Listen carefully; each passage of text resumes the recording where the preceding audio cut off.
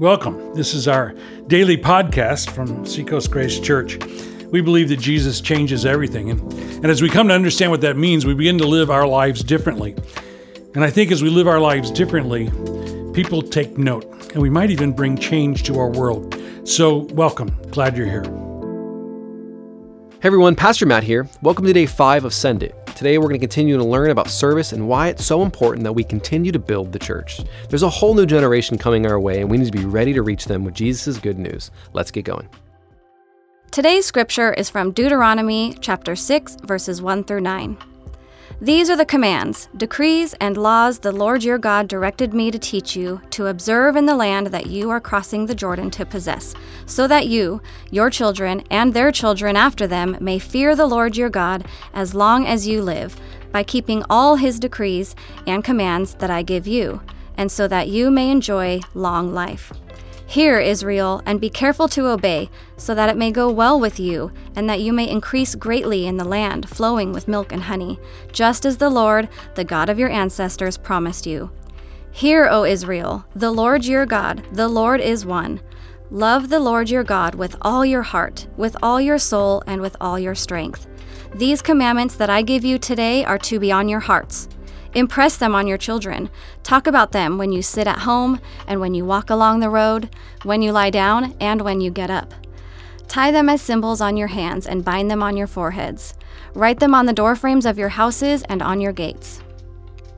Today's Devo is titled, What About the Kids? We pass a lot of things on to our kids, our eye color, family heirlooms, love of sports. And then there are some things we'd rather they didn't inherit. Our nose shape, bad habits, debt. But there is one thing the Bible makes abundantly clear that we must pass on to the next generation, and that is our faith. Unfortunately, the shift of 40 million people leaving the American church is disproportionately impacting the younger generations. If the number of Gen Xers and older who are leaving the church are a trickle, then the millennials and Zoomers, who are people currently in their teens and 20s, is a flood of epic proportions.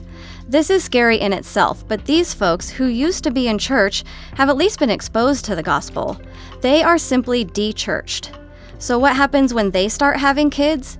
They will officially be unchurched. There may be an entire generation coming who we will never see on a Sunday. These kids may never set foot inside a church. This should light a fire under us. If we want to reach this upcoming generation, we need to re-church their parents. Here's the good news. The vast majority of people who have left the church have done it for very straightforward reasons. They moved, their kids joined a sports team, or life just got too busy. Research shows that these people are willing to come back, if we, the church, are willing to do some work. We need to find out who they are, we need to be their friends, and we need to invite them back. These invitations will be different than invitations to people who are not believers. We'll talk about this more in the Share Week. These folks know Jesus, they just need to be reminded of the beauty of living in community and that following him is not a solo act. When they come, we need to welcome them and provide them with places, not just to sit, but to belong. We need to meet their needs, be it for friendship, learning how to be a great parent, or responding to a life crisis or transition. We need to be ready to welcome them back with open arms. If we want our kids, our grandkids, our nieces and nephews to carry the love of Jesus into the future, we need to become resources, not consumers. We need to stop expecting a handful of people to do all the work. We need to each pitch in and do our part. What would it look like if every person in our church served? What ministries could we grow and launch? How many marriages could be saved? How many parents could be strengthened? How many students would become disciples? Who would be helped and reached with the gospel through the charities we could start and resource? God made you to work. Jesus showed you how to serve. He has given you a high calling. The world needs you. Our church needs you. Get to it.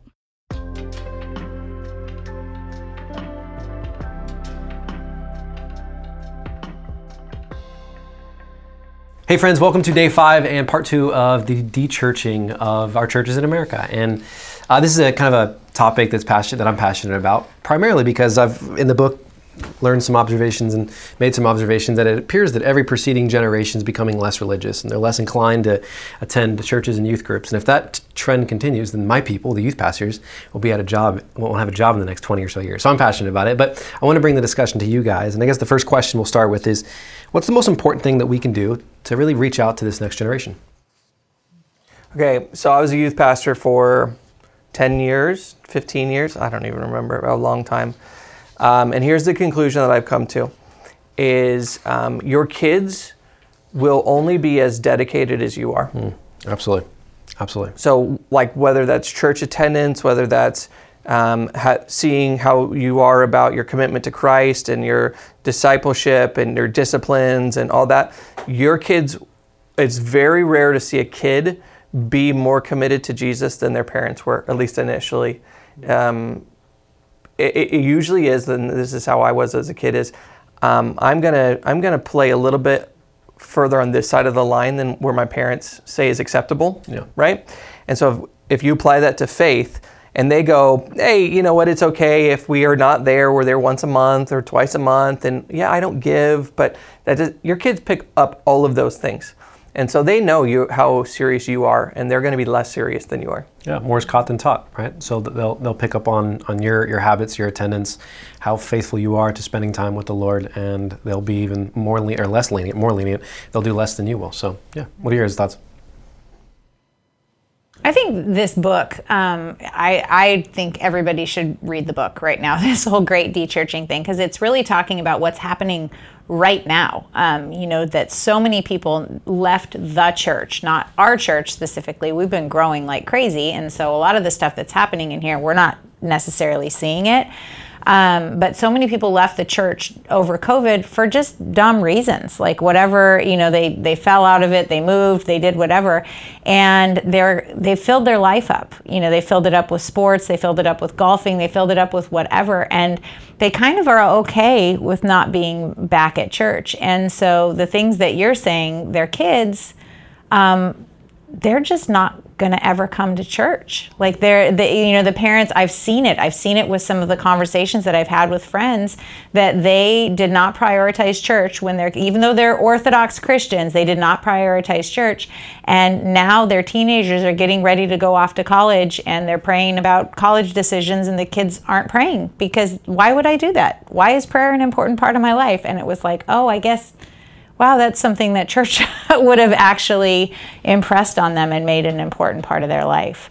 So yeah, I think another thing is that I've been a youth pastor for a while now, and I see that a lot of parents, they create an environment in which their kids rent faith and don't own it. Right, and so they've never developed a personal relationship with the Lord, because they just attend church when mom and dad tells them to, and there's no personal devotion. I know, Autumn, you've been really good at this, and you've shared with our staff before that, like, you and your husband Shane, you guys sit down with your boys and you guys read a book or study scripture together or do a Devo or something like that. You guys are doing some of Preston Sprinkle stuff, if I remember.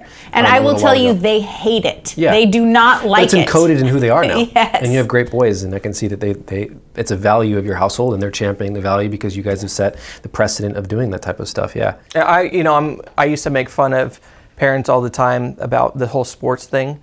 Like, you're not going to be a professional athlete. You're not going to, your kid's probably going to quit by junior high, blah, blah, this kind of stuff. And it's funny, as my kids are getting more and more into sports, and now we have like the whole club teams and travel ball and all that kind of stuff, I can totally see how people, if they are not resistant to that, will just get fully sucked into it, But I think that's also an opportunity to show how committed you are to things. So the whole phrase "live differently" came out of me trying to explain to my kids why they weren't able to do what their friends were able to do, because we live differently. And so, now I'm having to tell my kids, sorry, we can't play travel ball because it's on Sundays.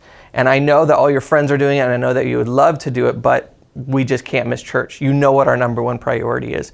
And so I think it takes that sort of intensity, and that's just church attendance. I think it's everything. Like, we've talked about people who, they were regular attenders, but somehow that message that got across to their kids was, Jesus is really important, but making money is actually more important. Yeah. But it just gets back down to what's real. So people will send their kids to our Sunday school or even school and want us to Christianize their kids. Your kids are going to become you. And if your kids aren't turning out well, guess what? Don't look at us.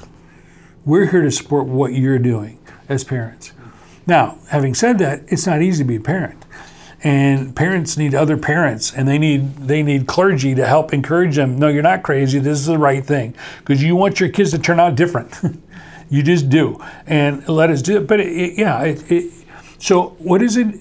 The question that's been haunting me recently is, what does it mean to be a Christian? Because we all kind of go for the confess with your mouth, believe in your heart, thing. But is that what it really means to be a disciple? It's not a one-time thing. You don't do it at Angel Stadium and you're good to go. It is an everyday putting Jesus first. And if I can't even put Jesus first on Sundays, my kids have no chance. So I still, when I'm I rarely miss a Sunday service. When I'm on vacation, I go to at least one church, sometimes two. One of the reasons for that is it's not a professional kind of thing where I go check out everybody else, because I don't like most churches I attend. I'm going to be honest. I don't like it. They bore me. They weren't creative. They didn't put hard work in. It's really fun going to church with you, too, if you've ever been to a church with him, because his hearing's kind of going, and he likes to give commentary throughout the service. He goes, wow, this speaker can't hold a tune. That's awful. Oh, wow, this guy is boring as snot. I tell you what. You think we can sneak out with anyone noticing? I think they hear you. I think they notice. That's absolutely true. I'm not gonna lie, it's absolutely true. But here I still go, because I remember my grandfather on his deathbed being too weak to go to church, and he told me it was the first time he'd missed church in over 50 years. And here's a guy who went from being an alcoholic bootlegger to being a man of God who's raised this family that now generations later is doing great things for God in lots of places. And it was just that simple. He probably didn't have an 8th grade education, I bet. Simple faith. God says, go to church. I go to church. God says, don't get drunk. I don't get drunk anymore. It was just that these are non-negotiables. And if I were to give one piece of advice to parents, do the non-negotiables. Even if the pastor's lousy, and it happens every other week around here. But even if the pastor's lousy and music isn't good, as I experienced recently at a church I was visiting out of state, God was still there. And I was still doing the non-negotiables. And I just think if you're worried about your children, it's pretty easy. It's really not hard. Live with integrity. Love Jesus every day. Show up at church. And they're going to get the message. And they'll remember it, even when it was grandpa and not dad. And my dad was even more committed to that. So on a family level, that's where we're at, all right? Mm-hmm. I think that's also where we're at on a national and maybe a global level. I think that a part of can we just really be honest about what happened in our church during pandemic? Yeah. Looky-loos left. Looky-loos left our church. People who were only in it to kind of, appear, to show up, to act like but they weren't in it. They weren't giving. They weren't serving. They weren't really in it. And they left. And it was a benefit to our church. So if you're leaving a church as a benefit to that church, what does that tell you about your faith? Here's what we believe. This is honest to goodness. I believe this. That the exodus from church in America may be one of the best things that's ever happened.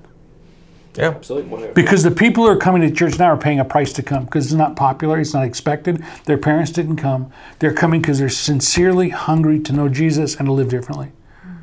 And it may be the best thing that ever happened to the church in America. I am mortified. I am deeply saddened by the numbers that are leaving. By the way, what group is that primarily in? Well, it's people my age. Yeah. People my age. Baby boomers. And Zoomers. The next generation. Yeah.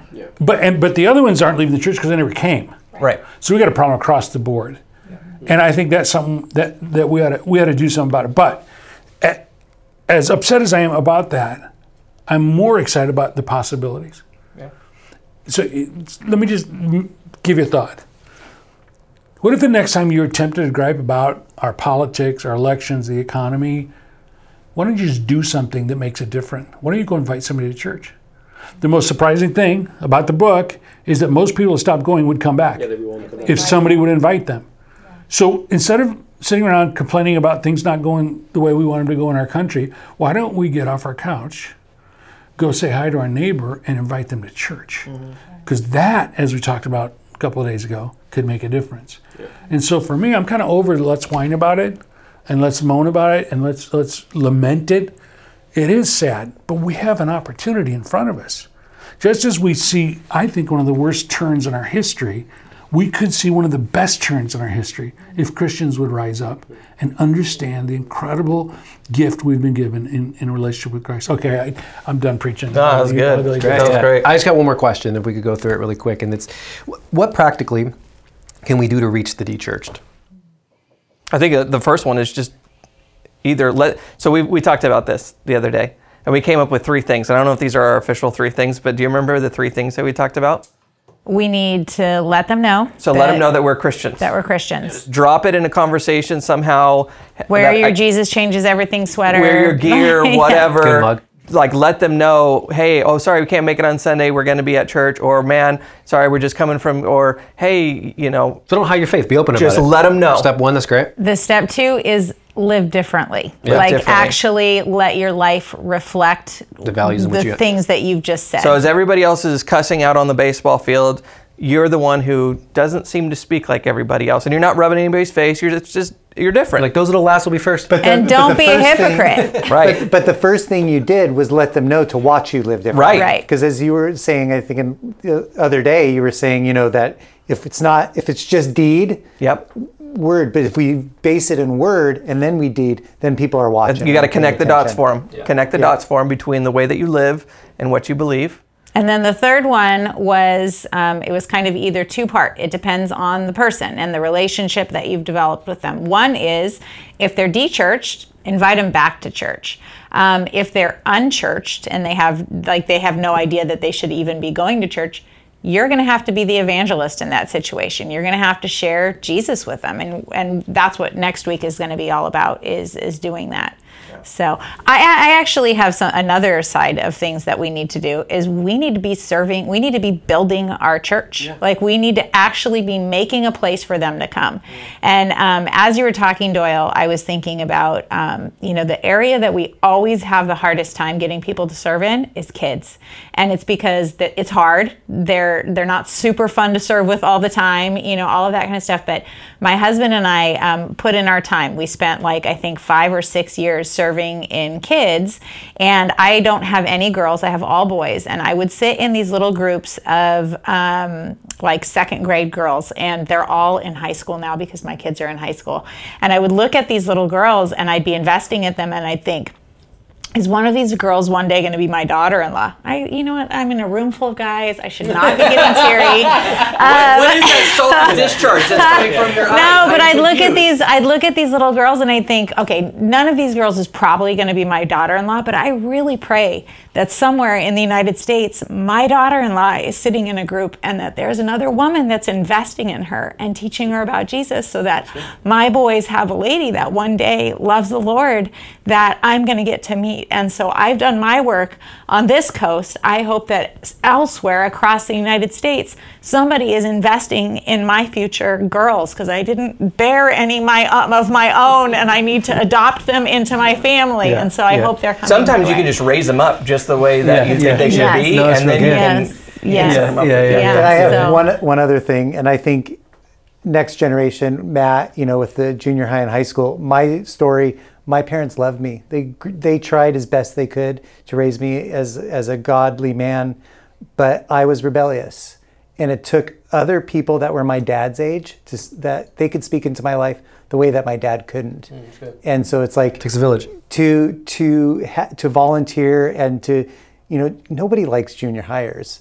But that's where they're there, and they're struggling and they're hurting, and they can't get a lot of what they need from their dad. Even if their dad's loving because he's the disciplinarian, or he's the one that he's still dad, they need somebody else. They need an older man to speak into their life, to love them, and to guide them. Yeah, I think that's a great place to end. And so I think of just 2 thoughts to wrap us up. Number 1, Autumn, you talked about it, right, is we got to get involved in the very organization that God created here at the church, right? To love on the next generation. We have a thriving next gen that's growing, right? I mean, we've been growing year after year in our next gen ministries here. And so it needs you guys. It needs you guys to participate. And if you have a tug on your heart, I'm telling you, you have a tug on your heart, get involved in what we do here. And then, James, you said well, and Cody, that we just have to not be ashamed of the God we worship. We have to live out the values that we say that we need to emulate, right? And so I think it's a great place for us to stop for today. And so we hope this week has been both filling and that it's been fresh, and that it's furthered your development and your walk with the Lord. And so we look forward to seeing you guys next week. Okay, now we're going to turn it back to you, our listeners. As we mentioned yesterday, if you'd like to learn more about this topic, our main resource for today's Devo is The Great Dechurching by Jim Davis and Michael Graham. We have some questions for you to think through about as we close today. Number 1, why is it important that we pass our faith on to the next generation? 2, how does the knowledge that people are leaving the church in America in record numbers, especially in the younger generations, make you feel? And 3, what is God calling you to do about it? Hey, thanks for joining us today. We hope that you take something that you heard, something you learned, something that was moving for you, and you do something about it.